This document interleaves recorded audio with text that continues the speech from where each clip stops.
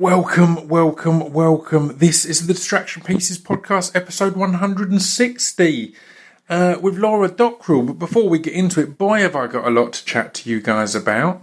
My word, this might be a longer intro than usual. Where to begin? The most important bit, this Saturday, we've got my We Are Liz's club night at the book club in Hoxton. And it's my birthday, or my birthday's in a couple of weeks, but it's the nearest one to my birthday, so we're having it as my birthday celebrations. So that's one reason that we'd love you all to come down and hang out, have a drink, have a dance, have a bit of fun. Another reason is we've got the amazing Sam Redmore and John Kennedy, Mr. XFM Radio X John Kennedy, who launched my whole career. Had to get him down for the birthday special. He'll be DJing. I'll be DJing. DJ Destruction, Chris and Stu from the Drunk Cast and Hardcore Listing. We'll get onto that. And we'll be DJing. But the cool thing that we're doing that's extra special is... So we've been doing this club night for 5 years now. And from the start, I'll be there all night and I'll chat to people and we'll have photos and sign stuff. But where the club nights got busier and busier and busier, in the last a year or so, I've had a lot of people messaging me after the night saying, had a great time, but I didn't get a chance to say hello or to have a photo or whatever. So what we thought we'd do, so we start charging from 9 p.m. It's a £5. But what we thought we'd do is, it's free before 9. So what we're doing, I'm stumbling over explaining this, they've got a photo booth in the basement at the book club. So we thought, well, anyone who wants to get there at 8, which is before we start charging, can come and have a photo booth session with us. So Stu will be DJing at the time, but I'll jump in a photo booth with any of you that wants to. We get some pictures. I'll sign them at any point throughout the night. Obviously, still I'll chat to everyone throughout the night. This is an idea to make it a bit more personal and more engaging and interactive. So come down to that. It's at the book club on Saturday, the 22nd of July. Free before 9, £5 after 9. If you get in there later, sling your name over to info@thetrashsociety.com because the queues get a bit insane and it queues round the corner, and that will get you on the queue jump list, which still has a bit of a queue, but yeah, that's that. Anyway, that's enough of that, isn't it? I should mention the Drunk Cast. My word, that's a lot of people are saying it's their favourite one ever, so it seems like it's the most popular Drunk Cast. Part 1, tons of just, us catching up. Part 2 is the one that part 3's got a bit legendary because of how drunk Chris got, but part 2 is the one that seems to have got the most reaction because it basically consisted of 3 stories. 1 from Stu and 2 from me. And I had them noted on my notes simply under the titles A Holiday from Hell, Shitty Shower, and Ball Bag Carpaccio. So you might want to go and listen to that. That's episode 2 of the Drunk Cast, of this most recent one, Drunk Cast 8. And then episode 3, we just get drunker than ever. And Stu walks out. Chris, I think, talks the most nonsense he's ever talked. If you saw the video we put up, it was great. If you haven't, please go and watch that. I was so pleased with that. Basically, we did a Facebook Live video before and after. And by chance, I've edited it together because by chance in the before, Chris is there going, oh yeah, I've not drunk in a while. And we're in a lovely new studio. So I don't know how this will end for me. And then I edit to the Facebook Live after where Stu's walked out and Chris is drunk, wearing a riot helmet. I won't give too many spoilers, but he trashes the place a little bit. So yeah, check those out. Drunk Cast Part 1 and 2 and 3. What else should I mention? Oh, this is exciting. I got a lot of love. We did a Destiny 2 special a couple of weeks back. I got a lot of love for that. So that was nice. And you may know that when I had Dan Lassac on, I guess that was episode 100, right?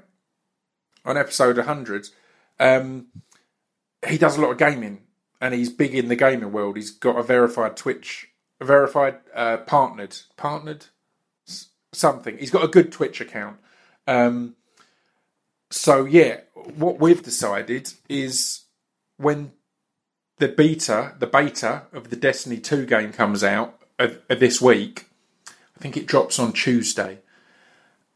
Or maybe Wednesday. No, it's on Friday. It drops on Friday. We're going to do a thing where you can go online and join a team with me and Dan to go and battle people and do Destiny 2 type stuff. So check that out. That's going to be a lot of fun. I think the beta is possibly free. I should know more information. I'm not a businessman here. But the beta is basically the trying out of it. So, yeah, there'll be information on our social media on that. But on Friday, I think we're looking at trying to do it at 6 p.m. On PlayStation. You'll be able to come online and join and team up with me and Dan Lassac and go and do some raids and stuff. I'm not sure if we're going to be doing strikes or raids or what, but yeah, come along. What else am I meant to go into? Speech Development Records. This podcast is brought to you by Speech Development Records, and we've got our insanely popular sunglasses back in stock. We did these sunglasses that have the Speech Development Records slogan of "We may not be for you, and that's fine."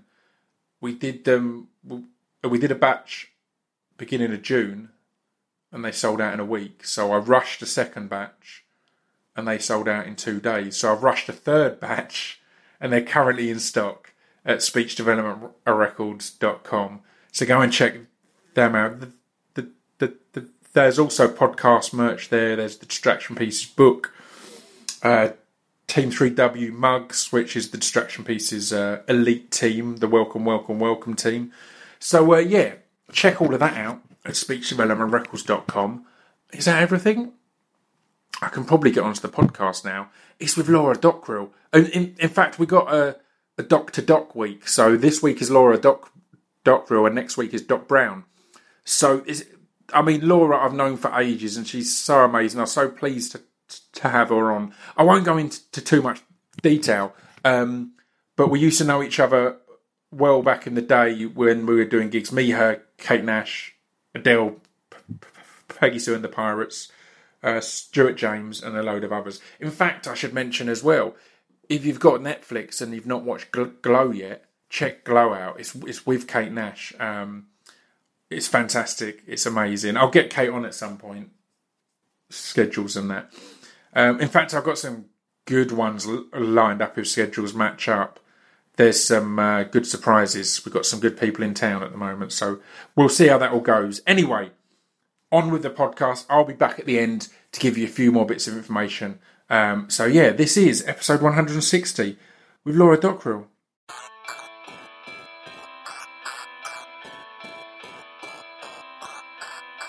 This piece of fiction is the intro to Distraction Pieces. This piece of fiction is the intro to Distraction Pieces. This piece of fiction is the intro to Distraction Pieces. This piece of fiction is the intro to Distraction Pieces. We were just saying how the root of everything when we met was a real mixture of art forms, like from people there on the fashion side of things, to the literature side, to the music side, to the poetry side, but the theme always seemed to be that theatricality and entertainment completely. Side I think we're on a landscape of theatre. I remember seeing you always had props. You always had a big periodic table and a costume, always a hat, always a bit. And stuff.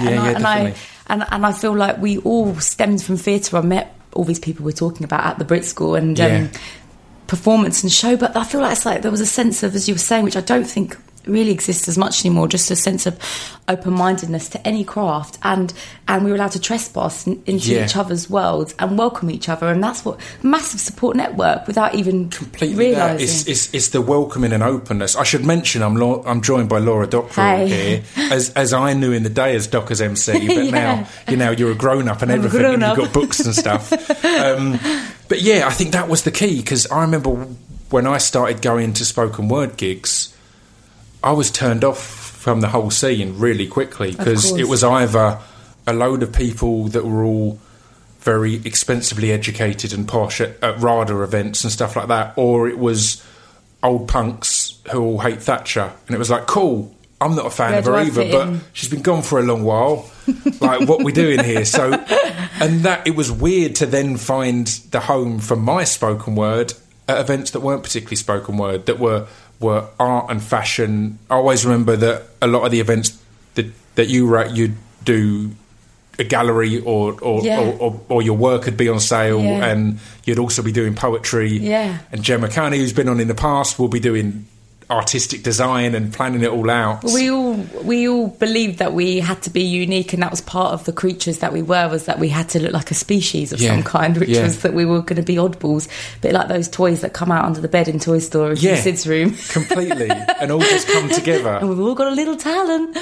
But that was it. It was that thing, because these days I think you need to, and you see it with club nights a lot, for example. It has to be, this is an R&B night, or this or that, whereas those nights were always just a collage, Just come, it'll work out, and there'll be Garage being played, and then Kate Nash will be on, and then I'll be on, and Jack Pignate and all this. But you did a really good job of blending forms, I feel like. Even at that time, I think what you were doing was, it was a mixture of everything. It felt, at times it was kind of like a seminar, like more a seminar of there are no rules to art, really, which we were kind of drinking in that way, but yet you could dance to it as well. And again, I think that was the key of everyone, was that there wasn't anyone going up there and going, I'm an artist, here's my performance, accept it. It was going, what do these people want? If Kate was doing a set, she'd change it to more up-tempo or have more electronic beats if it felt right. Yeah, and we'd all collaborate. We'd all just jump on. We'd do what we want. And that worked nicely. There was that owing to the audience as such. If they've paid, then we want to try and give them something that they want, rather than go,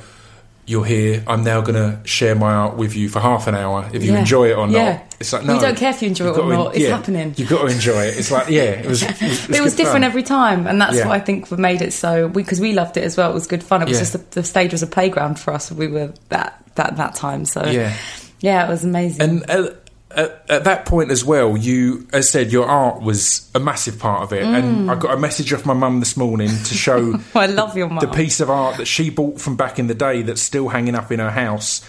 And she sent a message to say it makes her smile every day and makes sense. But it was someone in their pyjamas walking a rabbit, and it says, I'm not going to lie to you, I haven't the faintest idea what is going on. And my mum, I remember her buying that in huge excitement, because as a kid she had a pet hare, and she'd take it for a walk on a lead in South London, not far from where we are now. And she always told the story because she found it hilarious. The groundskeeper, there were signs everywhere in this park that said no dogs, and the groundskeeper would always rush over and then go, that's not a dog. I'm not sure what could be said, because it was a hare on a lead. What was the hare's name? Do you know? I don't know. You've got to ask her. But it worked perfectly. That she came to this event, and that was hanging on the wall. And she's very open about the fact that she's never really become an adult and hasn't got a clue what's going on in the world.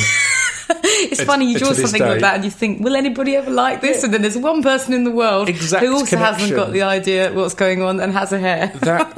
That picture made me then hunt out a screenshot I did, which I'm going to post at some point on Instagram again, because just to illustrate, my mum's still not having a clue what's going on. I've just got this thing, a screenshot that's a WhatsApp group, and it says, Mum has started the WhatsApp group boys, and Mum has added you, and Mum has added my brother Ian, and then it says Mum has left the group. So basically, because she didn't have a clue how it worked, and she was like, I've started this group, all right, I've left the group, and me and my brother were just commenting underneath going, okay. That was weird. That happened. But yes, so what was the drive at that point?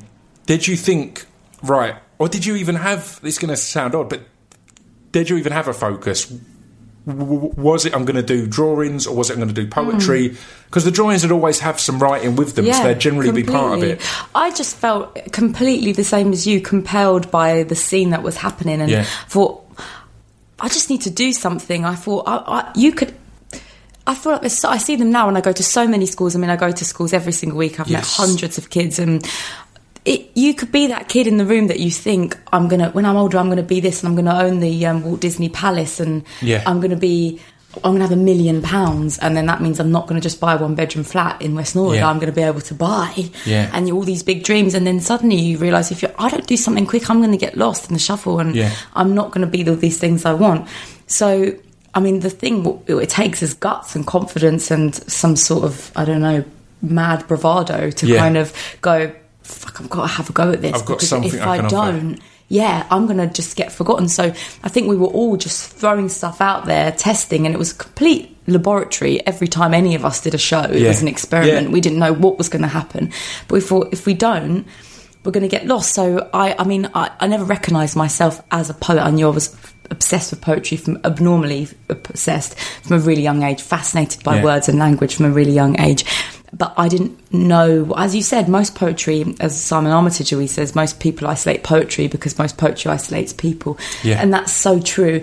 I feel that's exactly how I felt. But then one day I started telling stories, and once that happened, people started calling me a poet. I was like, you know what, okay, you call me that, that's fine, spoken word artist, you Yeah. call me that, I'm just doing what I'm doing. And everything we do, Pip, you and I, and all of us, you mentioned loads of our friends' names, we're all just telling stories in a different platform, whether that's Completely. through a picture, there's a story in that picture Yeah. you've just said, or through a film if you're acting, or Yeah.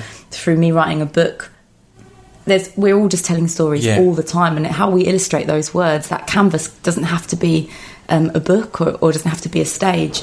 We're just in dialogue and making conversation. Completely, and it's what I've always loved about your poetry or storytelling and Polar Bears and Kate Nash's songs and stuff like that, was that it always felt like a relatable story. Like I've always said about Polar Bear, that pretty much every poem he's ever written is about the Midlands when he was growing up. Yet they're all completely individual and completely, like, he's not as someone who's got these poems on all these different subjects. It's all rooted in the same place, yet you feel that and you relate to that. And your he's so work funny. was always similar in that way, that it felt I was getting an insight to an upbringing that was near to mine but not mine, and there was that familiarity. I was like, I've not had anything like your life, but I can relate to all of it somehow. So Yeah, you almost feel it's intangible. You want to, Yeah. like, I understand, I want to hold it. Oh, it was funny you saying about Polar Bear, because I remember saying, like, why do you talk about this Jessica chick all the time? Yeah. Like, she's in all your poetry, and now I'm seeing you doing a theatre piece, and this Jessica girl, who's Jessica? And he just was like, dunno, made her up. I was like, wow, like, you just completely spun all your fans into this world. Yeah. To think you kind of, finally you're getting all this stuff off your chest, and it's just fiction. Yeah. And I just love that. I love it because the imagination, incredible. Like, that's where we can grow everything. That's what we all live for. Yeah, I always remember hearing, and it's not someone you generally relate to poetry, but I always remember reading an interview with Billy Joe Armstrong from Green Day, and he was saying how he realised at one point that if he wrote fiction but wrote it in the first person, it was so much more relatable. And it's the same with that. Like, Polar Bear will tell these stories. It is fiction, but it's based on things you've experienced, whatever else. But if you stand there and tell it as if it's a story, then people are like all that more engaged, rather than there's this fictional person called John, he's done this and done that. They feel and like that you're confessing, and then they care. Yeah, and it's a beautiful therapy in that way, because it means that you can confess, but you're writing it as fiction, so it doesn't feel as if. Do you know what I who's mean? the real You can- joke That's on? it. That's it. You can write all your true emotions and Completely. experience, but it's like, oh, it's not true. Exactly. Kind of is, but it's not true. So what was your upbringing like? Like, where did you live and where were you? Mayhem. I lived in Brixton. I grew up there with Yeah. my brother and sister, my mum and dad. My parents were complete hustlers, which is how I've learned the trade. I've been grown up with Yeah. the trade. So my mum at one point she broke a world record for fitting 21 girls in fishnet tights and stilettos into a mini. Amazing. She was a Of course she kissogram, did. Brilliant. and I think even when she was pregnant with me, she was still kissogramming. Amazing. And my dad was a prop man. He had a business called Prop Around the Clock. Brilliant. He had a white transit van, and they were punks. So I was the first kid to be brought up amongst all them, the punks, and would spend all my kind of nights falling asleep on pub tables with leather jackets as blankets. Yes. And I just loved people. I loved adults. I'd love it that I'd go to parties with my mum and dad, and they'd set me up a little bed, and then some drunk woman would come and tell me all her boyfriend troubles, and I'd be like 8 listening, thinking, people are amazing. Yeah. People are amazing. Yeah. You don't have to look far for inspiration because it's right there. You just Yeah, need to tune completely. into it. Yeah. And obsessed with adults from a young age. And my brother and sister and I just had an absolute ball. I loved being a big sister. I loved having two little people to direct and to be in all my plays and Yeah. stories. Could make them do basically anything for Amazing. a promise of jelly tots that never came. Yeah, I And, love it. It was mental. I remember one person once described my house as having cats in the Frosties, because literally it'd be like, it was a jungle. There would be like socks in the fruit bowl, and it would be hysteria, Yes. which drove me completely up the wall. But I was used to not having money for months. My parents made that feel like a normality for Yeah. us. And then when we had money, we'd just blow it all on Chinese takeaways and go Yeah. to Spain and Yeah. spend it all in a week. Perfect. And I'm used to that. And I do feel blessed for that, because at times when I was 14, I was angry. I'd rail against it and be like, why can't you just be normal? But now I love it. Do you think kids suffer a little bit these days because of social media and the internet giving an awareness to lifestyles that aren't their own? Because I completely relate to that, how there's a point where I didn't grow up jealous of people with loads of money or this, because I didn't know about that. I was completely. discussing with a friend yesterday, in fact, whose kid's 5 at the moment, and she was saying they were thinking of going to Florida and going to Disneyland and all that. Then they realised at that age, you take him to Thorpe Park and he doesn't know there's any Difference. better than that. Do you know what I mean? He doesn't know there's an improvement. Or you take him that's to the pinnacle a local anyway. swimming pool and he doesn't know there's any difference between that and the water parks of Don't blow America. your load 'cause- too soon as a exactly, parent. Exactly. So having that... But I think when we were kids, that went older and older, because you just weren't aware until someone took you to Disneyland or something like that. You didn't know that was an option, so you didn't have that comparison. Therefore, whatever you did have was great. Whereas now it feels, because you can just see the world online so quickly, you can go, well, our caravan holiday's crap. It's like, no, our caravan holidays were amazing because we didn't know that there was a better option. We thought caravan holidays were the pinnacle of holidays. It's like- Completely. You're absolutely right. The other day I was at school and we were making these aliens, and we were like, you know that game where you like draw the hair, then you bend over You the fold it paper over, and yeah, you yeah, pass yeah. it round, so at the end you get an alien that isn't yours, that everyone's made together. Yes. And we said, who? And this kid unrolls his 7. He is. He unrolls his paper and he goes, my alien looks like Donald Trump. And I was like, do you know what? I don't want you to know who Donald Trump is. Yeah. I want you to still believe that like the world is flat and Yeah, that yeah, yeah, yeah. you know you can turn sticks into horses. Yeah. I don't want you to know who Donald Trump is. They're so aware. It's a really scary time. It's like he's kind of turned into the ultimate like Disney villain that they Yeah. can kind of boo, and which is good in some ways, because what angered me in my teens, I felt so, my parents grew up in such a bubble that I always felt really embarrassed when subjects like religion or politics came up. I almost felt like I don't know anything about this because my parents... What are these things? But now Yeah. I'm so grateful for it, because I lived in and it's helped my work. It's aided me to be able to be a massive advocate of dreaming, Yeah. which is what I believe in, Yeah. and we should be entitled to dream. And actually that's what I love, standing in the queue of a post office and being somewhere else. But kids, they shouldn't know what contour is and what Yeah. who's had a boob job or not. Yeah. It's too exposed, and absolutely right. I think that goes as little as, you know, of anything, of like, you should believe if you've made a cake that is the best cake in the world, Yeah. and you've done it. Yeah. Yeah, It's completely. having those comparisons, and again, it is a weird. Not that we're going to spend the whole podcast talking about the internet and social media, but it is a weird world, because children will know who Trump is because of both the left and the right, or potentially more because of the left, because of that having to push that he's this evil person, which he 100% is.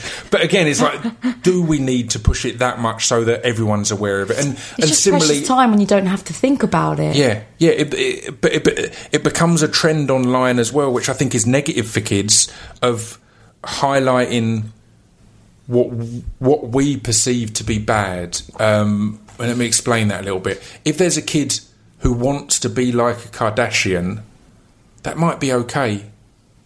Yeah. Do you know what I mean? So to then shame them for being that, again, it's Completely. not personally for me, and I can see how it can be a negative, but I think people go, well, they're leading people up the wrong path. It's like, well, equally, if you're shaming, because if they hadn't got so big, there'd be a small section of people who like them, a small section of people who like this look and that look, and so on and so forth. So to shame any look surely is a negative thing. I So when agree. people are so kind of, they'll post them pictures of Kim Kardashian on the beach where it does look very odd and very alien as such.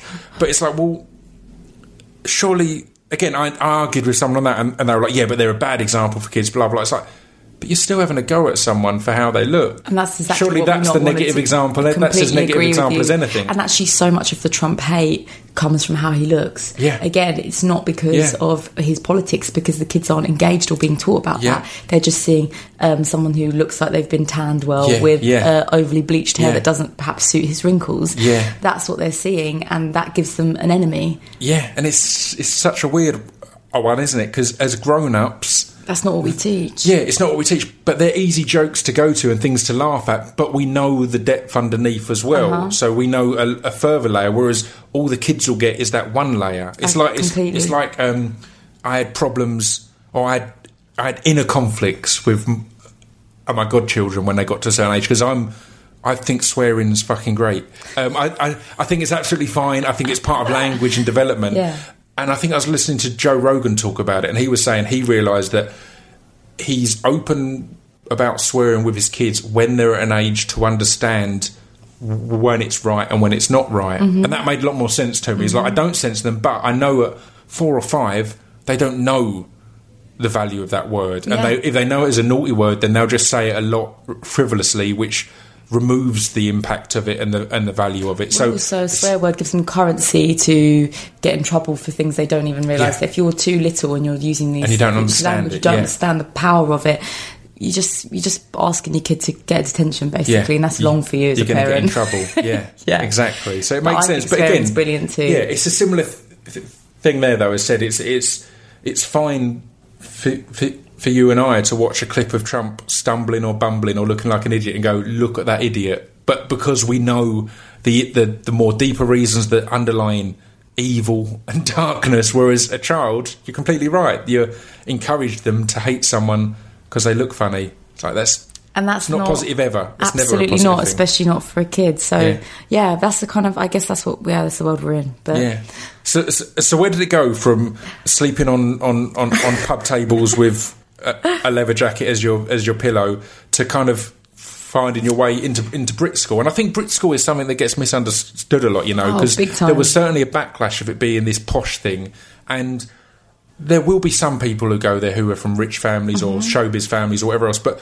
there's also there's a lot of most of the people I've met from there come from working class backgrounds and just got to go to this performance-based school. When I went there, it was 10 years old. I was at a posh school for a little bit. I went to a private school. My parents were so sweet. I was the eldest. They gathered all the money they could get. I was living in a really small flat in Brixton. They pulled everything they had to send me to this good school and get me out and give me a good education, but it just didn't suit me. And I really... it was a fine school, but I struggled, and they didn't have any time for the arts or creativity. And I mean, when the sciences got split up to physics, biology and chemistry, I was like, are you joking? Already Sciences 1 is hell. Like, how am I going to understand this? So going to Brit School, basically a girl from my primary school, I saw her over the fence and she said, have you heard about this place called Brit School? Like, I'm going to go. Like, but she was at a Steiner school. We were back into a Steiner school with sheep wandering around. They were wearing their own clothes. And there was a baby and a 13-year-old all being best friends. And I was like, this Brit School place doesn't exist. All right, Emma, chill out. Anyway, I researched it. My mum said, all right, it was only 10 years old. And she was like, how am I meant to trust this place? It just sounds like somewhere in the middle of Croydon, this building. And she went, you can apply, but you have to do everything yourself, thinking she's not going to get her shit together and do this. I got my pitch taken at the little chemist, sent off the application form, took my mum round. And there was nothing. I mean, I'm talking like the rooms are literally... It looks like a building that's just was made derelict overnight. The props are like broken broomsticks. It's just carpet, brooms, black walls, and basically an empty canvas, a playground to do whatever you wanted. And my mum just thought, this is right. And that changed my life. That school. Yeah. Everyone thinks it's this posh kind of fame, over the top. Yeah, there are those people, but actually I think it's giving all the people a chance that wouldn't have if they didn't have money. I would never have been able to go to afford a proper performing arts school. And it's the freedom and openness to acknowledge that there are jobs in the arts, which is something that's overlooked in schools hugely. The reason a lot of kids look and go, I want to be an actor, is because they like films. Yeah. And all they but no one's taught them about films because what they might want to be is a writer or a runner or a cameraman or a lighting person or all these other things in you've that. got it, I'm but glad. they just see it and go, I want to be an actor because that's all I know. Yeah. And things like the Brit School is going, look, there's this whole world. You could be a researcher. I'm so glad you're saying that because the whole part, the Department of Media, the part of production gets completely written off of that Brit School. But music, because the ones you hear about, Amy Winehouse, big Adele, names. Kate, exactly. all these, you know, they don't listen. They don't. I mean, we forget about. I mean, it's just as important that we've got lighting designers that are, in charge of massive shows and script writers and directors, producers, all that have come from that school as well. Yeah. Just a really good techie, that's so valuable, that has learned from 14 how to properly mic and light a stage. That's amazing. That's ahead of your years. Yeah, it's absolutely amazing. They're all walking around, they're 14, they've got their gaffer tape in their pocket, like all serious. Like there was a guy. There was a guy on this film I just finished, and generally, me and this guy Guz Khan were blown away by him because he was one of his main jobs was marking positions on the floor, but instead of his rolls of tape, he had a board, and he'd put out lines of tape on it, so each colour had about 10 lines on top of each other. Does that make sense? Yeah. And then at the end, he'd written, so red is Pip, blue is Guz. So he's got these pre-cut bits of tape that he's just going bang, bang, bang, bang, and it's all on this board. And we, again, a small thing like that, we were like, dude, this guy is next level. And it's like, it's those small things. But Absolutely. in general, a lot of those areas, it's a weird one to compare to mixed martial arts, but I'm obsessed with mixed martial arts. But the comparison is this, honestly, it'll make sense. Stay with me. I will, don't worry. When the sport started off, it was a guy coming in from wrestling and learning stand-up, or a guy coming in from boxing and learning wrestling. And then about 5 years ago, because it got to a certain age, people were coming in who'd learned mixed martial arts. They'd learned specifically to go into that industry, do you know what I mean, rather than adapting. And it's similar in film and TV, for example, that people would be coming from the previous lighting they've done is in houses or whatever, or tech work is in houses or buildings, and they're suddenly on a film set. Whereas because of things like Brit School, it's like, right, no, you're going to train specifically for that and go into it. I love that. In that mindset. It is like that. And I think they get a lot of... they get overlooked, by all the kind of artists. But that's another thing. It teaches all the talent that's come from that school knows to thank everybody properly and understands that a show is not just one person, that it's a massive cargo of people that have put something together, and we all are valuable. And that's what that school teaches you, that you don't just do it on your own. You need somebody to stand at a door and take tickets. Everybody's important. It's really good. It's positive rooting to grow up that it's your mates are doing all those different jobs, because again, you're completely right. If you're doing your spoken word in Edinburgh, when you go on, there's someone who was probably there for 2-3 hours beforehand, setting up the stage, and will be there for 2-3 hours afterwards. But you're going to get up and do your thing. Afterwards, everyone's going to be in awe of you and praise you, and no one's going to know about that person who spent longer than you've spent on that actual thing. But they're just doing it for their art, and that's kind of the key. The same in TV, and again on bigger live shows as well. You think about a big tour and an Adele tour, the people who were there the day before building that whole stage and everything. And it's enormous work, but it's not for the praise, it's for the art of it and for the completely. And expertise. there's a massive season that happens at Brit School where they mix up everybody. Brilliant. And you've got production having to act for a bit, and we have to do production for a bit, and I did makeup for a bit, stage makeup, and you mix us all up, so we get I did a music bit for a bit, so we're all basically getting our hands stuck in something else, feeling, God, actually it's really hard what they have to do, and I have so much respect. It's not easy to make someone look like they've been stabbed. I really appreciate their work. And I had to sew a blood bag into a skirt, and when they fell, blood would pour out, and I was like, no, this is really hard. And as much as they look at us, they think, God, you speak out loud, that's so scary. But it's like, well, what you do is so scary. What if that blood bag doesn't pop? There's nothing that makes you appreciate someone's work more than realising it's something that you really don't want to do.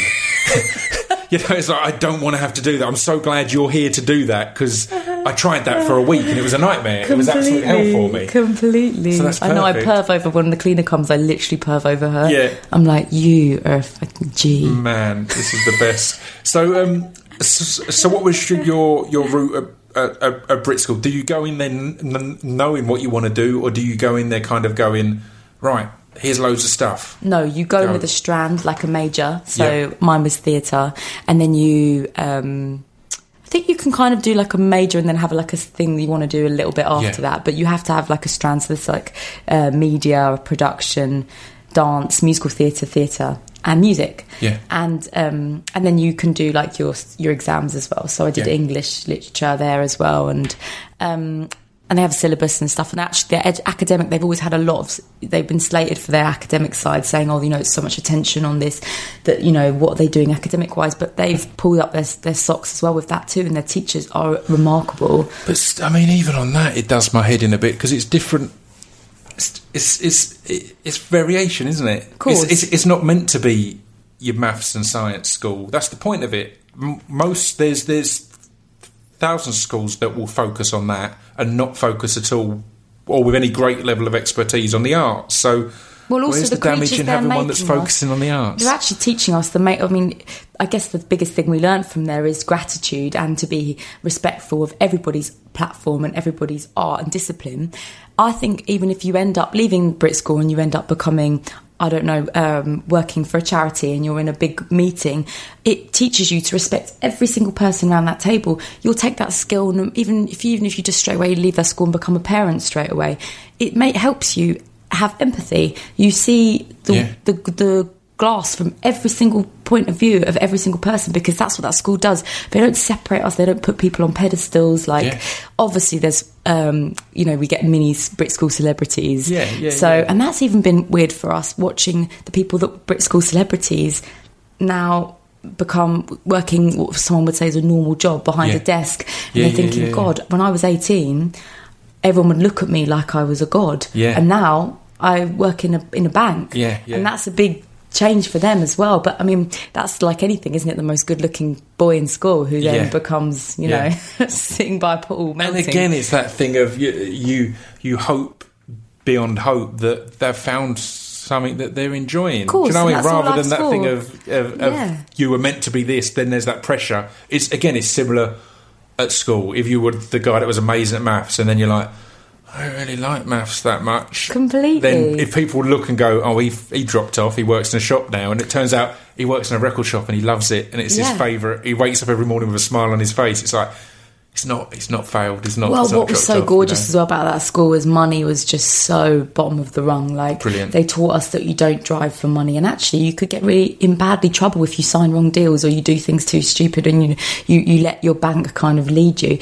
And also about protection, we were really clued up on royalties, and as clued up as we could be for kids when we listened, but we were definitely informed about that, about copywriting, about stealing stuff from other people's work. We were all posting our own work to ourselves when we were about 17, kind of copywriting ourselves, because the school made us do that. It made us be protective of our art. I love that. So I mean, I'm going to go on to the kind of the Brit School celebrity moments type bit now, but I need to give a preface to it.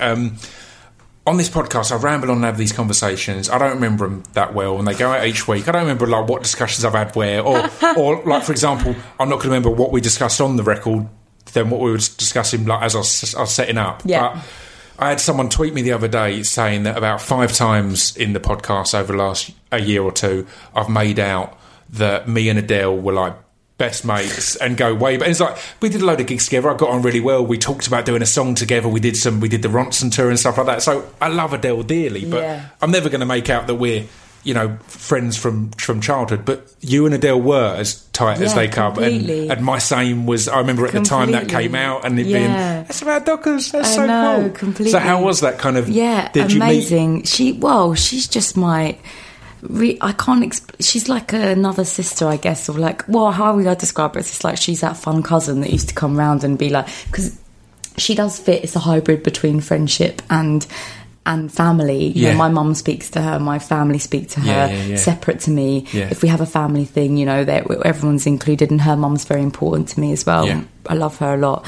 And watching what's happened, you know, has been obviously too much to even take in. If I tune into it, my brain could explode with pride. Yeah. But also, everything I was just talking about, she is first and foremost a mum. That's Yeah. what she is, and she's an amazing mum, an amazing friend, and an amazing smart I've woman. loved seeing her, and I caught up with a Paloma the other day, and I was Oh, saying I love exactly the same. Paloma. I love that both of them legitimately just walked away from everything Yeah. for a bit when they had their kid, because they're both people that I don't think are capable of covering anything up or biting their tongue. So, and knowing all my mates have had kids and how it can be the most beautiful and the most stressful and the most painful, and happiness and depression and all sorts of stuff in those, at least in those first few months, it Completely. could be a roller coaster ride. It would have been huge, and me and Paloma are going to talk about it on the podcast soon. And now she's in the right place and mindset. But I was saying of her and of Adele, it's so good that they went, right, this isn't Adele or Paloma. Yeah.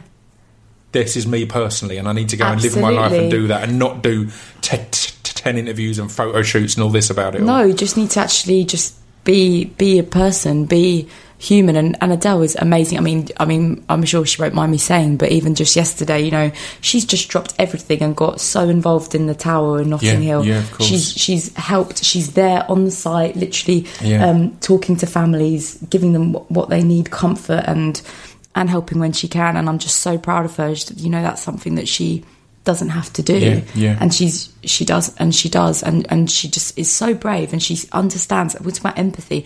She believes believes wholeheartedly in love. I know it sounds so cliche, but sure. she does, and she believes in compassion, and that's why she can relate to all these people. I think about, you know, she genuinely did also work really hard. I lived with her for a few years as well, and she just is a complete night owl. She wouldn't sleep in the night. She's nocturnal. And I'd wake up in the morning and she just had written Daydreamer or written, you know, Chasing Pavements, you know, in the night on a guitar. And she really is the real deal. She's that complete tortured artist that can get low. And most of the conversations I had with her were in the middle of the night on MySpace, just rave, like she'd posted a new song at like 2 a.m. and I'd the same up late, kind of like, this is amazing. That's her. That She dropped interaction this kind back and of forth. bit of blood into the pool, and then the I've sharks just came, boy. How have you just done that? Yeah, she really, and I love that. That's another thing, I guess, about what we all did as well, was this kind of, you've lost your little fiddly twiddle. Little thing I was fiddling with, sorry, go on. We have like a kind of spontaneity and a relaxation with spontaneity. You know, it's like we don't feel threatened by the idea of making something, going to give it a little show now. Let's make something, and here it is. Just here. And I mean, that's an interesting point, and particularly on what you were speaking about there with the Tower and all of this that's gone on recently, is when you get to a certain point of notoriety or fame, at points people forget that you're a human and want to do human things. So there's been numerous things. I've posted a few different bits over the months of people that are doing stuff, and there'll always be someone who's cynically going, or Lily Allen is the worst for getting this. She'll constantly she's speaking so much politically, and people will constantly be going, oh, it's to promote a new record, it's to keep her name up there and things like that. It's like, you're allowed to be a human as well, and that's what people forget. Oh, but if you don't say anything, you're in trouble as well. It's like, oh, it's easy for you. What are you going to do? Talk about your new record, but neglect, la la la. And it's like, how do you? But I mean, that's just trolls who put their head on pillows at night and think to themselves, well, did I do anything today? Yes, well, at least I gave blah blah blah a hard time. What I loved about seeing Adele down there and talking to people was, I saw it all seemed to be completely secondhand. It didn't seem, I mean, there wasn't any, here I am at this place, which again, I struggle hugely, although I've just said that, I struggle hugely with people who are helping, but helping in a way that makes them glorify them, look like a saviour. And again, I don't talk about it much because I'm aware that that's my own issue, because at the end of the day, the help is getting done. So regardless if I'm seeing it as cynical, fuck it, the people need help and they're getting helped. Completely. Whether I'm getting angry about it or not, it doesn't change anything. Exactly. But that's what struck me with that, was a lot of different people I saw down there who literally clearly just saw it happen, and got on the train or got in their car or got in a cab and went, right, I need to go and help in some way. But even on a smaller, more personal level, you know, she looks after, she has such compassion, and I feel, you know, that's why I feel, I don't know how she does both, because to be almost in the way that she's so strung out, and she sees herself like in that way, she's just a working, grafting mum, and when she's not working, she's looking after her son and being the best at everything, basically, which I knew. And she's an amazing friend, and I love it. I'm so proud, like, just so proud. Adele is the only person I can see recreating something that I felt was a unique experience that I saw a little while ago, and it was when Kate Bush came back and did that short run of shows. See that? I did. I went along. It was one of the most blew my amazing mind. things I've ever seen. But what blew me away the most was she stopped in the peak of her fame to just go and be a mum, and then had just been, let me remove the word just, had been a mum for 20 or 30 years or whatever it was, and not been Kate Bush. She'd been a mum, and the beauty was watching the start of the gig, and it is kind of slightly awkward and slightly mum. It was like I took my mum, I went with my mum, and I was in tears at points because I was like, that's a mum up there. But such a mum. I've and her forgotten, son's to on us stage. it's Kate Bush, but it's a mum with her son, and by the end it was full Kate Bush. She'd become more relaxed. It was this amazing thing, and I thought, it felt at the time that can never be recreated, because no one will ever walk away from, because of what we've built fame to be. No one will ever walk away at such a point and then come back again. But Adele is the one person that I can see being 100%. bloody-minded enough and independent enough to go, I'm so no, glad I'm done you with saw this. that. I'm done with this, forget She really it. couldn't go to that, and I rang her after that show, and I said to her, you've got to get your ass down, whatever you have to do to go and watch that show.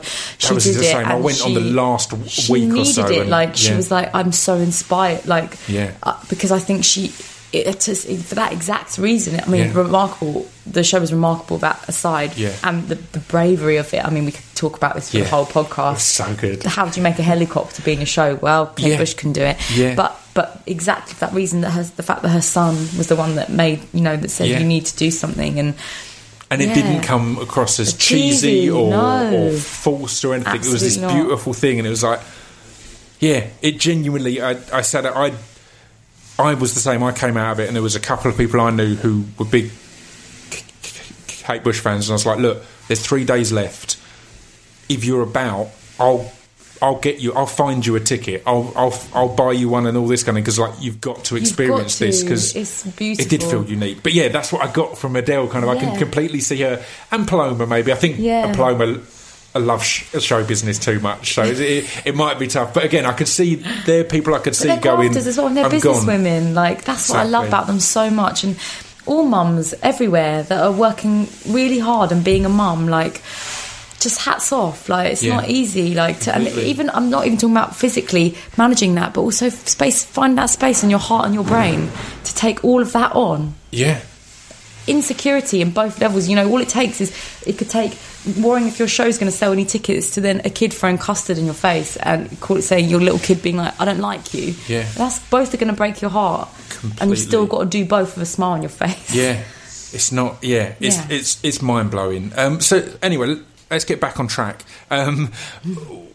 Did you, at that point, when you're leaving Brit School and you're leaving with Adele and Kate Nash and some of these people who seem to have their path very much figured out, did you feel any pressure or stress at that point of like, what is my path and what is my exact route? Definitely. And I think like it can be easily bamboozled. I mean, we've both seen it. You've had kind of taken your alternative own route as well, and you can feel a bit confused, at times when you're, I don't know, like on a really obvious, I know this is going to sound ugly, but when you're 17, 18 and your friends are getting sent big packages from designers of clothes and stuff. I mean, I'm not a materialistic person, but I do like fashion, and you feel weird, like, why are they getting like big presents from, I'm doing my art too, but it's different in books, and it's a different world. It's a weird one, because I can see how there would be, in a way, more pressure on you because of what you've gone through there. There's more expectation. I kind of was lucky to never feel that, because I've always felt, well, no one was ever expecting me to be here. And in every situation, I'm like, this is a surprise for all of us, including me. So This is a delight. So it's always felt comfortable drifting from world to world, because it's Yeah. like I've never. But when you've gone to something like Brit School at the point where it's blowing up of people coming out of it being Yeah. huge, there is that extra pressure. So Well, it's just fun. I'm just so not to be cheesy, but I'm just so grateful that my all that work I felt like I did as a child, all those writing books that I have literally as tall as me Yeah. stacked up, that they saved my bacon really, and that was they were my first love. Writing is my first Yeah. love, poetry especially, and I kind of went round the houses at Brit School thinking, am I going to be an actor? Am I going to be that? And then it wasn't till it got right to the end of Brit School and a few of my friends wanted to audition, and they were like, there's no female parts anywhere for us Yeah. to read monologues. And I don't want women to just be playing a queen after queen, stroking a fat king's head, Yeah, going, you yeah, can do yeah. it, you can Yeah. do it, you know, crying and being heartbroken. It's got to be other roles. And a few of my friends got into drama school with some of the speeches that I wrote, and I thought, you know what, this is what I know. It's in my the blood. writing as Writing well, words, yeah. that's how I speak, and that's what, in every way, metaphorically too, that's what I know. So been a different route for me, but I think in a way, I remember one of my friends, Peggy Sue Girls actually, Yeah. Rosa, saying to me, you know, it's one thing to be able to play on stage. We all understand that. We understand what it's like for someone to be on stage. But she was like, I've never met anyone that's had a book published. Yeah. And it wasn't until then, because I was 19 when I got my first book published. So I thought, oh yeah, maybe that is pretty actually okay. Like, maybe that is okay. Again, it's and the going- success is small. It's different. but it's different. it's going back to that same thing of it's as much, if not more, work, but not that immediate end of a song applause. If you know what I mean, gratification. like with music, you instantly get that, and everyone's saying that's great. Even if you've completed your book, people still have to go away and read it. Yeah. and that can take ages. So Yeah. it's like, Oh, but completely. No one's. I'm never going to get that big moment of well done. So it has to be a personal joy. It has to be a personal achievement. I've completed that. I've handed it in. It's submitted. I'm happy. Do you know what I mean? It has to be an It is internal, that. personal That's one, rather exactly than what the, it is. the And praise. it is exactly that. And the problem is, in some ways, is it's you can't quantify what a talent is, I guess, with words, because everybody uses them. Everybody thinks they've got a book in them, which Yeah. they have, Yeah, yeah, and yeah. everybody has a story to tell, which is interesting, which they do. Whereas, you know, you see someone sing on stage, and you're like, I could never sing like you. Yeah. You know, that Yeah. is something I can't Yeah. do. Whereas everyone can talk, everyone can Yeah. tell a story, everybody. So it's like, what quantifies who separates who should be published and who shouldn't? For me, I think one of the most underrated and underpraised skills is actually doing stuff. Which sounds I agree with stupid, you. because you'll have people go I to art agree with exhibitions you. and go, I could have done that. It's like, you didn't know, did you? And that's I it. agree It's with like, you. I could have done this, I could have... Yeah, but you Well, I didn't. think you've closed So, that complete chapter. yeah. I think that's exactly the best answer. I say to the other day, I was speaking to someone, they went, because I do these Guardian masterclasses, and someone said, how do you be a writer? It's write. Yeah. That's literally it. Right, if Actually you write, do it. then you're a and writer. it sounds... It's troublesome, because that's such an easy answer, an easy sentence. Try doing it. Exactly. Try actually completing it. I remember the first time I've just had a script I'm working on option, well done. but I remember the first wicked. time I was saying to my mate Kelly, who's a script writer, I've got this idea, and I was like, it's amazing, I've got it all planned out. And she was like, well, try and have a draft. Like, it was in August. You see, an August. It was several years back. And she was like, well, when you're back over in LA in November, try and have a draft for me. I'm like, by November. It's like, mate, I've got, all I need to do is sit down. It'll take a couple of days to write this out. That script I've still never written, and that was like 4 or 5 years was ago. in August and ago. then 5 or 6 different scripts since then. I've finally actually sat down and written one. But again, genuinely, 4 or 5 years after that initial, mate, I'll do that in a month. This is the thing. And then, but it's not as And simple as when that. you want to, but that's because your experience of writing is when you want to write something, Yeah. it falls out of you. You Yeah. you don't even have control. Like, that's the way to 100%. time travel. Yeah. Is you literally like, where did that day go? Because when you've got something that's it's urgent. Yeah. I'll be when I'm lost in a scene. I'm writing something sad or scary. If my heart is not thumping out of my chest and I don't feel like I want to cry, something's going wrong. Yeah. So you should, if it feels like a chore and an effort, that's not the call. That's not the call for you. You've But got it's to try such a something tough else. balance as well, because you can spend your whole life saying, I'm waiting until I'm inspired, and so it's a balance, right, of work ethic Oh, I'm and going to get my new inspiration. laptop. Did Shakespeare have a laptop? No. Yeah, Do what you need to honestly, I kicked myself when I finally sat down to write a short script, because I'd spent so long going, well, the fact is, I don't know how the script writing program works, so I'm going to have to spend some time figuring that out. And then I opened it up, and it does itself. It writes it itself. But I'd spent so long going, well, there's no point in starting now because I need to learn the program, and then I'll start on the script. So it was like, I don't really like you saying that actually on this, because I think I've been going to everyone. I've just got my head around final draft, so like. It's taken me a few days, so you basically just outed me. You see, I use one called, I think it's called Fade Out or Fade to Black, which is similar to Final Draft, but again, they're both. It's so intuitive. Final Draft's actually really hard, so I just want to say that it's really tough. So and I've actually cracked it. So how was it? Like, how do you feel it took you finding your voice as a writer? Because your first bits were poetry collections, right? Or there's been a variation along the way. But they're all the same. I always get asked this, but I approach everything in the same way, the same what I was talking about earlier. If I'm doing a drawing or a piece of art or a collage or whatever I'm making, and I've just written a film as well, a short film with my brother. Amazing. I attack everything in the same way. I don't think... And I've been doing songwriting as well, helping with lyrics with artists. Awesome. And everything. Because your brother's done some really good music videos and stuff, hasn't he? Right? I'm sure I've seen some of his stuff over He's done Ray recent Black years. and Georgia Smith. Yeah. He's done some amazing stuff. Amazing.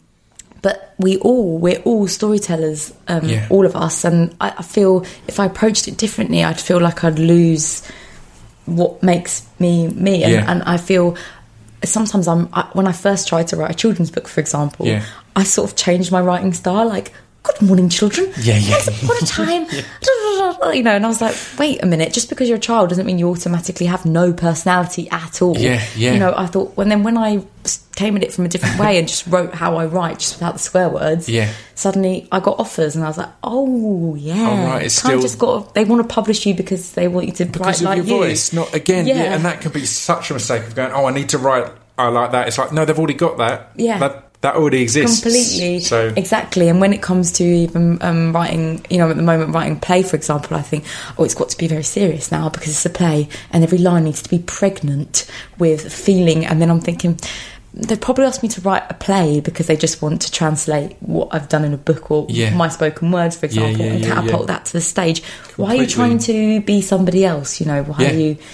And then, just that's what you've got to do. And whenever I get asked as a guardian about writing, you have to speak like yourself all the time. When you're talking to your friends, when you're writing a text message, when you're writing an email, write like you.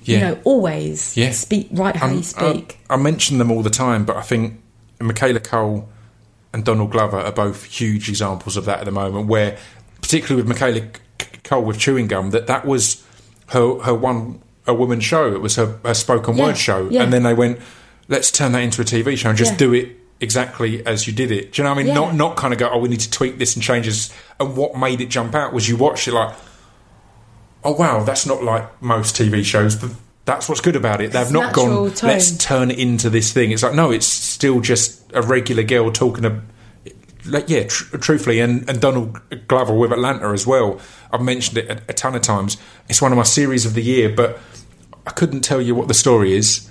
It's just because of the tone of it and just the style. It's like it's so engaging and exciting and new. And you fall for it. Yeah. And it's so true when you see, you were saying earlier about artists that are relatable. It's like when you see someone that is your species, you just feel instantly drawn to them. Like you it's like, yes, you're doing art, but you're like me, and that's the most amazing moments. It's great because I found it with you and with Polar Bear and with several others, and again, like with Kate Nash and all these, where I'd watch and it wouldn't be a case of I could see myself performing something with them or this, that. It's like I could see myself spending an evening in a pub with them and it'd be enjoyable. That's exactly what it is. Not in a, like I had Saul Williams on the podcast and he's absolutely amazing, but I felt so much pressure because I'm so in awe of him. He's not someone I particularly looked at and thought I could just hang out with him in the pub, because I'd feel I'm needing to up my game and all this. It has to be this intellectual conversation, whereas it feels like, again, Kate Tempest was another one that is like I could just hang out with them and never talk about anything artistic. Yeah, because Kate, I feel I remember, how long has she been going on? She's tried the music angle for so long, and everyone's gone, Kate, don't you understand what you're top of your game in spoken word? Like, don't do the music. Everyone's been saying that to her for so long. She's like, got this twinkle in her eye, like, no, music's my Honestly, heart. That's what I've she got did this. at Brit School. Yeah. You know, no, trust me. And when she hasn't changed anything, she's still telling the exact same stories, being exactly the same woman, and smashing it. And I'm just like, you know what? She just believed in herself. She's just done Brixton Academy. I know. Little Kate Tempest doing Brixton Academy. I love it. It's beautiful. I know. It is beautiful. She's the real deal. So, did you feel? Just speaking of that, of that pressure, I guess when something clicks, it felt to me from the outside that Darcy Burdock was the one that seemed to everyone. It made sense to everyone. Yeah. Did you feel then? Oh right, I'm a young adult writer now. That's what I have to do. I've built the audience, and again, we were speaking of motherhood or whatever, but you instantly had a lot of children relate to that character and therefore relate to you. So did you then feel, right, I've kind of got responsibility now to continue along this route? Just so everyone knows, I really like alcohol. So just making sure, parents, when you come to my readings, you're going to see Instagram pictures where I have been drunk in the past. So I'm just saying that, you know, it's kind of like, do I have to clean myself and be like, you know, and I've shared the stage of the incredible Jacqueline Wilson a few times. Right, wow. Shared from the same biscuit packet as her, so amazing. But she is just as, I feel exactly the same, you know, just talking about people that we idolise. She's my version of that, and I think, God, I need to brush up and be really perfect. You know, it's like the children, now I know the children's world, they're normal, thank God, and all I'm looking for all the time is a pop star that wears a cardigan and likes tuna pasta bake and is normal, you know, and is not, you know, slagging off her ex-boyfriend who's talking about important things like mortgages that she's scared about, you know. And I feel like everyone in the children's world, they're just actually are normal people, and these are who's writing books for kids, and I'm so glad about that. You know, it's like the young adult industry is blowing up. It's so exciting. They remind me of 15 rated films that are 15, because it's like, because you can't go there, you can like almost go there. It's like when you close your eyes on the ghost train and you can hear these howls and your brain's thinking, what on earth is going on in that completely scenario? And it's such an itchy, scratchy grey area that we get to embed ourselves in and literally leave like dots on the page where a child's brain can go vroom. It's the beauty of literature as well, is their brains already having to be in that mode, if that makes sense. If you're watching a film,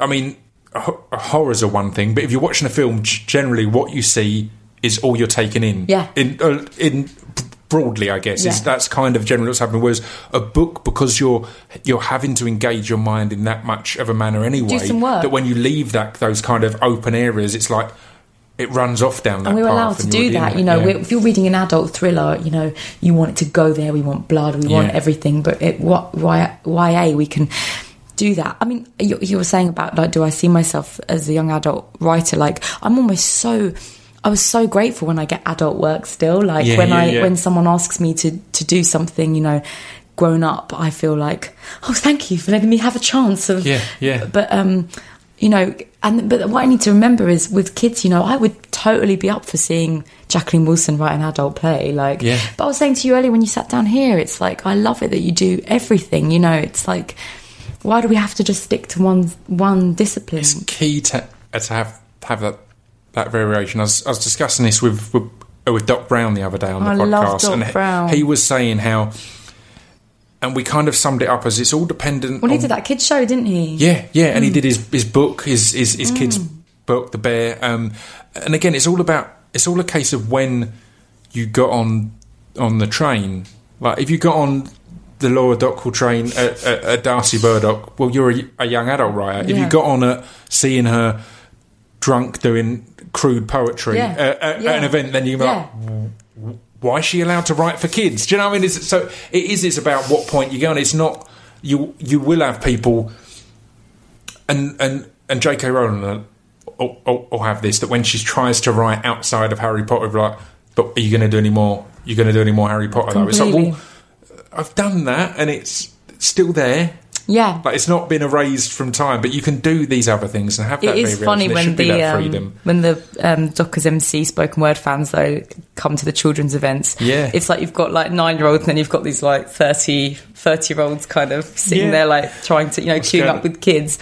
But I love it. I love it, and I think also the kid, already from Darcy Burdock book 1, these kids are now teenagers. Like they're already 18, and now they can go back and read mistakes in the background and enjoy that as an adult. So I just kind of feel my aim is to have like a book for every grown up in a stocking, for every family member in a stocking on a fireplace. Yeah, I love Christmas. that. So, well, I mean, you spoke of the excitement of having younger siblings and being able to craft them or teach them your ways and put them. So how's it been getting to a point where you're going into schools and working with kids and teaching with kids? Because I think, again, it's a very specific skill and art form, and a lot of people don't realise that. A lot of poets or writers will have a level of success and think, oh, I can go and teach children. It's a skill. Like, I turn down a lot of school work because it's not a skill I've had time to learn yet, but I'll always recommend people like Polar Bear or Kate Tempest because they're amazing at relating with kids. As how have you found that? You'd be amazing at it, but it's natural to me. Like, I know I'm very maternal, and I love children. I always have, and I used to work at this really funny place called Gymboree. Yeah. So working with kids is not scary to me, intimidating at all. But what is scary is going to a school, scratching at a surface, getting everyone excited about words, and then it being 3 o'clock and being like, away. Oh, that's it. I'm never going to see you again. Or getting that kid that's never read out loud to read out loud, and everyone go, "Why?" and then be like, what do I do now? Yeah, that's and it. I'm being it's like, gone. I'm so sorry. Like, you're in Birmingham, and I'm here, and I also can't email you. You're a kid, like, It's tough. Yeah, we can't. I can't. And that's be it. individually mentoring kids around the country in a weird way. Every single week, exactly. Yeah. It happens every week, and that's the hardest bit, is wishing you could kind of do more. But it's just like, I mean, I went to the most amazing school actually near you, Harold Wood. Is that too far from you? Yeah. That's right the way. This head teacher's taken over and turns this playground into, I mean, I'll show you pictures afterwards, but like he's made a whole band, like instruments set up out of recycled parts. Amazing. Tree house that wraps around a tree, a big open art player where kids can just get messy, a little mini Jurassic Park, sand pit, swamp. I love it. A forest, little forest setups for storytelling, and then he goes and watch this. Gets his iPhone, music just blares out of his speakers that are hidden in the woods, and I'm like, there are people doing it, and that's the moment when you think, I'm so lucky to be a part of this. As I say, that must be hugely inspirational to get to go and see these things, because again, I would never have known that existed until you've said that. Yeah. So the fact that there are these schools that have still got that passion, and particularly as it's a time where our school system gets shit on a lot, and rightfully so in many places. It can be dry, it can be test driven, and achievement grade driven, and all that kind of thing. But it's exciting, or it must be exciting to get, because I'd imagine the kind of places that you're invited to are going to be those ones, are going to be the ones that are trying to do something a bit more and trying to be. And the teachers creative. that are working hard are just amazing. I went to speak at City Hall with Sadiq, and I read a poem and because I've got a new poetry book coming out. Yes. So I went there and met all these amazing head teachers that were just like, and the amount of, just from doing that one poem, and that one little bit I spoke about, got like 20 school visit offers just off the end of that, and they're just passionate teachers that are just love what they do and genuinely want to improve a child's life. And that's the stuff that's really, when you realise, God, my job is not just within the pages of this work. That is not the conversation. That's just the start, especially with a book like Darcy, where I'm talking about the imagination, about being yourself, encouraging kids to be themselves. It's like an early stab at feminism, Darcy Burdock. It's like, it's really cool to ride a BMX actually, so I'm going to do that. But without being, just coaxing it gently, without forcing it. And my job is not just within those pages, it's out, it's the dialogue that you're... It's so interesting to hear you say that, because one of the first things you learn in the music industry is, as a kid, you think of like an album coming out. That's it, that's the big point. And then you learn that that's the start point. Like most albums, I feel, are finished after a couple of tours. Even the fact that I always remember hearing one of our songs in a shop or something and going, I'd forgotten it sounds like that, because it's developed so much over touring that album version was just the starting point. That's to get it all out there. It's finished to a point, and then it's everything that comes after that. And that's I love that. Similar with a book. But it's hard to imagine because you put so much time and so much of your heart into completing a book that it should feel that that's it when it's done, but Yeah, it's not. It's getting out there and explaining it more and learning the characters things. more. You know, exactly, you probably have this in your job, but I'll be speaking about the work on stage and the kid will ask me a question, or I'll think of something and I'm like, oh, she should have said that. Darcy should have said that. Like, but that's the wonder of being able to tour and work live is being able to fill in all those gaps. You went and taught my cousin, or gave a talk to my cousin. How was she? It was. You messaged me about it because you said my cousin's Sophie at Brit School, I think it was, and you were like, yeah. This was there's a girl ago. claiming that she's your cousin, but I'm not sure it's true. So can you? This was ages ago, wasn't it? Yeah, no. Suddenly I was thinking, when was this? Was this recent? Yeah, no, it was a long while back. It but was. Yeah, again, it was she was amazing a good to hear egg. that. She was so proud of you as well. I know. I was like, this is actually my spotlight moment. Yeah, so can we not? Why are you bringing up your famous cousin right now? Can we not cloud this? But how is it to go back to places like Brit School and because that's I forgot about that. I guess good. the most relatable at points because that's somewhere you've actually been, so you will know all the more what is going to click and what is going to work. If you know what I mean, like it's tough going, as you said, to a random school somewhere for one day because you don't know what will continue on. Whereas if you're going back to somewhere where you know the framework a little, I'd imagine you may be able to kind of, even if you are there for one day, know what is going to set them on the right path for what is available to them. Even the receptionist from Brit School, a guy called Dan, he literally tweets us all the time. He supports everything we do still to this day. Like, Dan's like, big up, blah, blah, blah, blah, blah. Like, always. Or he'll message one of us being like, blah, blah, have you seen what blah, blah, blah's doing? Blah, blah, blah. Like, amazing. He's a receptionist. Like, it's incredible. I love it. But what I'm so especially an advocate for there at Brit School, I think, is I went in there to do one thing and I've come out doing not completely another, but a slight diversion. Yeah. And it's to say, these are not just because there's 6 strands. You don't have to find a job in one of these 6 strands.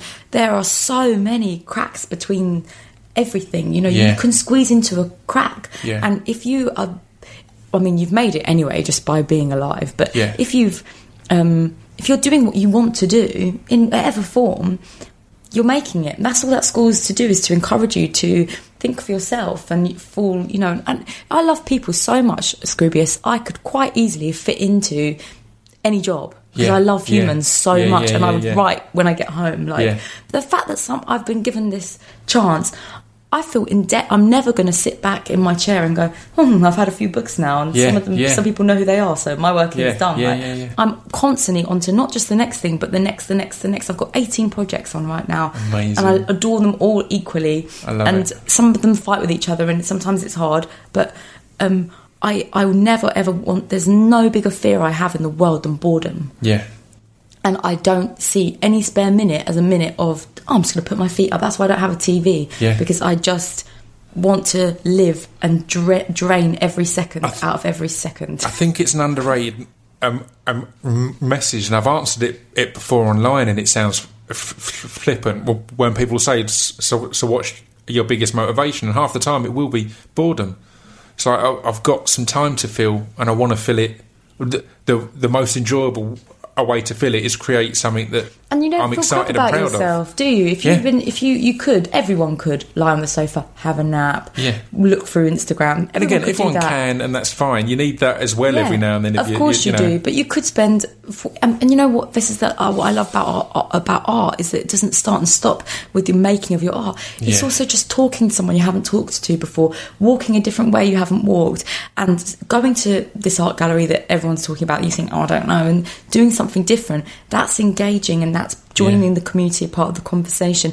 That's where inspiration comes from, and that's going to shake up your head and make your work better. So I feel it's I think you could, there's plenty of time to sleep. And again, it's not now. It's wonderful because it is an incredibly lucky area to be in. Anything that's storytelling is because I genuinely going to the cinema, I can see that as work. And it's tough at points because you'll be watching a really good film and it'll give you an idea. And I had this at the Fringe a lot. I love the Fringe, but half the shows I'd be like, that's made me think of something completely unrelated, but it's just spawned this little idea, and then I can't concentrate on that show because I'm out there and I need to write this down and get this going. So that's kind of, again, it's lucky that we can go, I've not had a day off this week. I've seen 3 plays. I've been to the cinema 4 times. It's Yeah, like exactly. really hard week. Been working really hard, but still it is. It's still that focus. Yeah, but you know, I agree, and I think it's important what you said as well about, you know, allowing yourself time to rest and for wellness and mindfulness. But and they're doing that in schools now as well. You know, they all have mindfulness now. I love all that. kids, primary school kids, which I love. They have reading half an hour the whole school reading. Brilliant. You go to the reception, it's silent. Brilliant. And everybody's reading. The gardener, the caretaker, the love it. nurse. Oh, wow. Everyone's reading. Yeah. Beautiful. It's you've never heard of school. It's ghostly. We need that too, but I feel, don't you enjoy a rest so much more when you've earned that rest? Yeah, and completely. I'm not saying you need to be flat out on your back, but I'm just saying, listen to that little you in that I was talking about earlier at the beginning that says, if you want to do something, you are in charge. Only you can do that. No one's going to make that happen for you, but you have to look back and think, you know what, even if it doesn't happen, I did everything I could. Don't just rest and put your feet up and think, you know, it's going to happen for me. You've got to do it, and you can. And again, it genuinely, even on a selfish level, it feels amazing. It feels amazing to do that. If you know you've done all you can, then even if you can sleep if you better don't at night. get it, you can go, man, I did so much for that. It is what it is. But I think also, I mean, I will wrap things up because we're on about 70 minutes. But I think it's really important what you were saying there about being a kind of almost a role model to say, you can deviate off path, you can go in different directions. Because I think, again, the whole careers advisor type thing at school, I know it's set up to give you some guidance, but it's also set up in many ways to give you something to fall short of. You know, if from an early age I want to be this, then when you're not that, as we were saying at the start, if you're the cool kid at school or the idolized one, there's things to fail on, and teaching people that not doing what you maybe wanted to do at this point isn't failure. As long as you're doing something you want to do, it's not failure. That's the bottom line, isn't it? And I think people have got the wrong attitude. They think that they tangle up work and art and money. You know, it's like, I always think it's funny when I think it's Justin Bieber says in one of his songs, he talks about his job, you know, he sings his job, and we all know his job is Justin Bieber, and it kind of throws you out of the world of his fiction, and it's like, wait a minute, are you Justin Bieber? Are you an actor of Justin Bieber, and this is your job, or is your job your art? But at the end of the day, that is his job. He's an artist, and completely have to hail that. I feel your salary does not have anything to do with the quantity of your art at all. They're different things, but we think, I always get asked this question, how much money at schools, how much money do you get, you know, to be a writer? Not much. Like, writing is not much money. You don't do it for money, you do it because you love it, and anyone that's making a penny out of writing or their art in general, you're a success. 100%. You're a success. Yeah. And even if you make a greeting card and you sell it for £1, you've done that. Like, that's amazing. Yeah. And again, it's exactly that. It is knowing that it's a success just to be there. Like, I've had a couple of acting gigs that have come in that they've said at the start, it's not a very well paying one, but it's this and that. And I'll be sitting there thinking, like, mate, I've worked in factories. I've worked on vans, I've worked on all sorts of things. It's like, you're paying me to go and have fun and learn off these amazing people and essentially play. I know that sounds like it's cheapening it, but still, it's like, that's amazing. It's like every single bit of clothes that you've got on your back, you've paid for out of your art. Yeah, completely. And that is such an amazing gift. Genuinely, every time I have one like that, I do think, and I shouldn't be saying this out loud because it will drive all my fees down, but I genuinely always sit there and think, joke's on you, because I'd be doing this for free. like I'd be here for free, particularly I'm working with these people. It's a couple of months out of my time, I'd come and do that for free. So when they're saying here's what we'll pay you and all this, it's like, mate, I know, it's amazing. It really is. But so I mean, let's round things up. What's ahead? You got a poetry collection coming out. You're going to be in Edinburgh, aren't you? I saw you doing. Yeah, I am. I've got a new book coming out called My Mum's Growing Down, which is all about, because I feel like in children's books, mum always gets a massive stick. Dad's always the funny, clumsy, silly one. Yeah, and mum's always mum. Be careful. And I just thought everyone's home is different. Yeah. Not everyone has a mum. Not everyone has two parents. You know, we've got a completely amazing mixture of everybody, which is what I love. And basically, it's poems about how brilliant mums are, basically, and how it's not easy to be one all the time. Based mostly around my own mum. Yeah. It's with Faber and Faber, and it comes out in August. Amazing. And then I'm going to go to Edinburgh and read some poems, so I haven't done poems for about 7 years. That's it. I saw that, and I was like, stage. I was worried that I'd missed. Do you know what I mean? It's always tough when, because I'll have people I can't tell me I've not seen in ages, and when you're in your own world, you're aware of everything. It's not rude that there's people who aren't. And I'll have people come and go, so are you still doing stuff? And it'll be like, there'll be a little bit of you going, oh, yeah, I'm doing great actually, but thanks for having no, I hate that. But again, it's real. Still doing the books? Yeah. Just mate. walking to Waterstones. But again, like my argument, I was saying this the other day, is Ed Sheeran's a great example, and he's a nice kid. He used to come to a lot of our shows early on. I really like him, actually. Yeah, but he's got, say, 32 million or whatever Twitter followers. That means there's several billion people who don't follow him. So again, there's several billion people who aren't going to be aware, yet he's huge. So he's huge. To ever have that feeling that people should know what you're doing and what you're up to, it's just an illusion. It's Absolutely a fiction. not. And even my own best friends think, they always say to me, they're like, I can't keep up. I have to write things on the wall just so that I can keep up with them. It's like, how do you... But it'll be really nice. I mean, as soon as I read poems out again, anyway, I think this is what I did since I was 3, 4, I just ran my first poetry masterclass the day at the Guardian. I was thinking, I can't do this. Children's ones I've been doing for ages, but I was like, I can't do this. What qualifies me to be a poet anymore? And I'm like, as soon as I do it, I'm like, oh no, this is like, it's like telling me how to have brown hair. It's doing a masterclass on that. I live it. I know how to do it. So I'm really excited for that. And my publishers have really just let me be really brave. And I mean, to be with Faber, I feel really like a bit like you. Like I need to kind of show up wearing really posh, smart shoes and a little briefcase and a beret. But again, they want you for yourself, isn't it? That's what they want you for. Exactly that. So where can people keep up to date on everything? It's probably Twitter, but I'm going to have a brand new website actually for My Mum's Going Down, with some poetry videos for schools, because I think that's what I've realised kids love they just love poems. Kids love poems, and they love words, and they love... So I think a little visual for them, and they're going to go to schools and do all that. And amazing. Yeah. I guarantee, I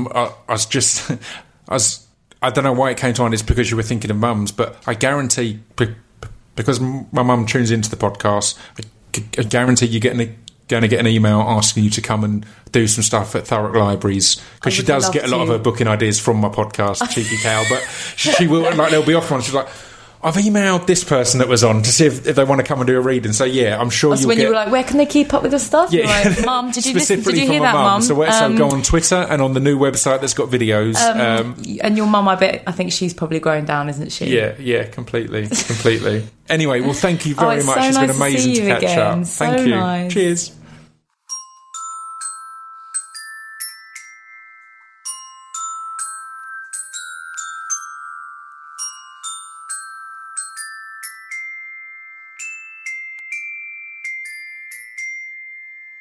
You've been listening to Scroobius Pip's Discretion Pieces. There we go, that was Laura. As you can tell, we were both incredibly excited to have a bit of a catch-up. It was lovely to catch up with her.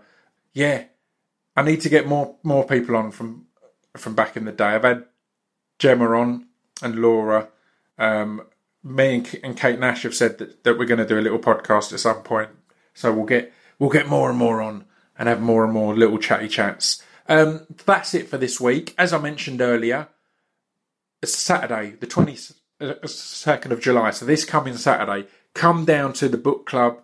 You can come and have a photo booth session with me from 8 p.m. If you miss that, from 9 p.m.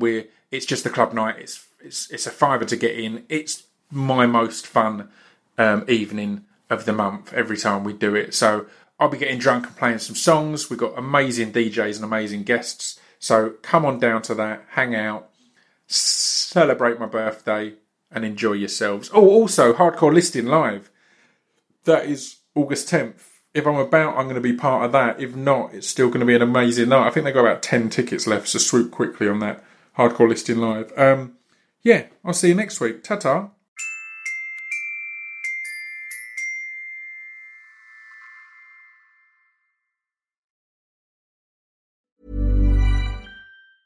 Witness history at Roland Garros, where old rivalries meet new talent on the clay battleground. Tennis Channel Plus is your place to watch. Stream every court from your phone or smart TV live in HD. Experience 3 weeks of unparalleled access as the world's top players in tennis face off to see if the veterans maintain their dominance or if a fresh face rises to challenge them. Daily live coverage of the French Open begins Monday, May 20th.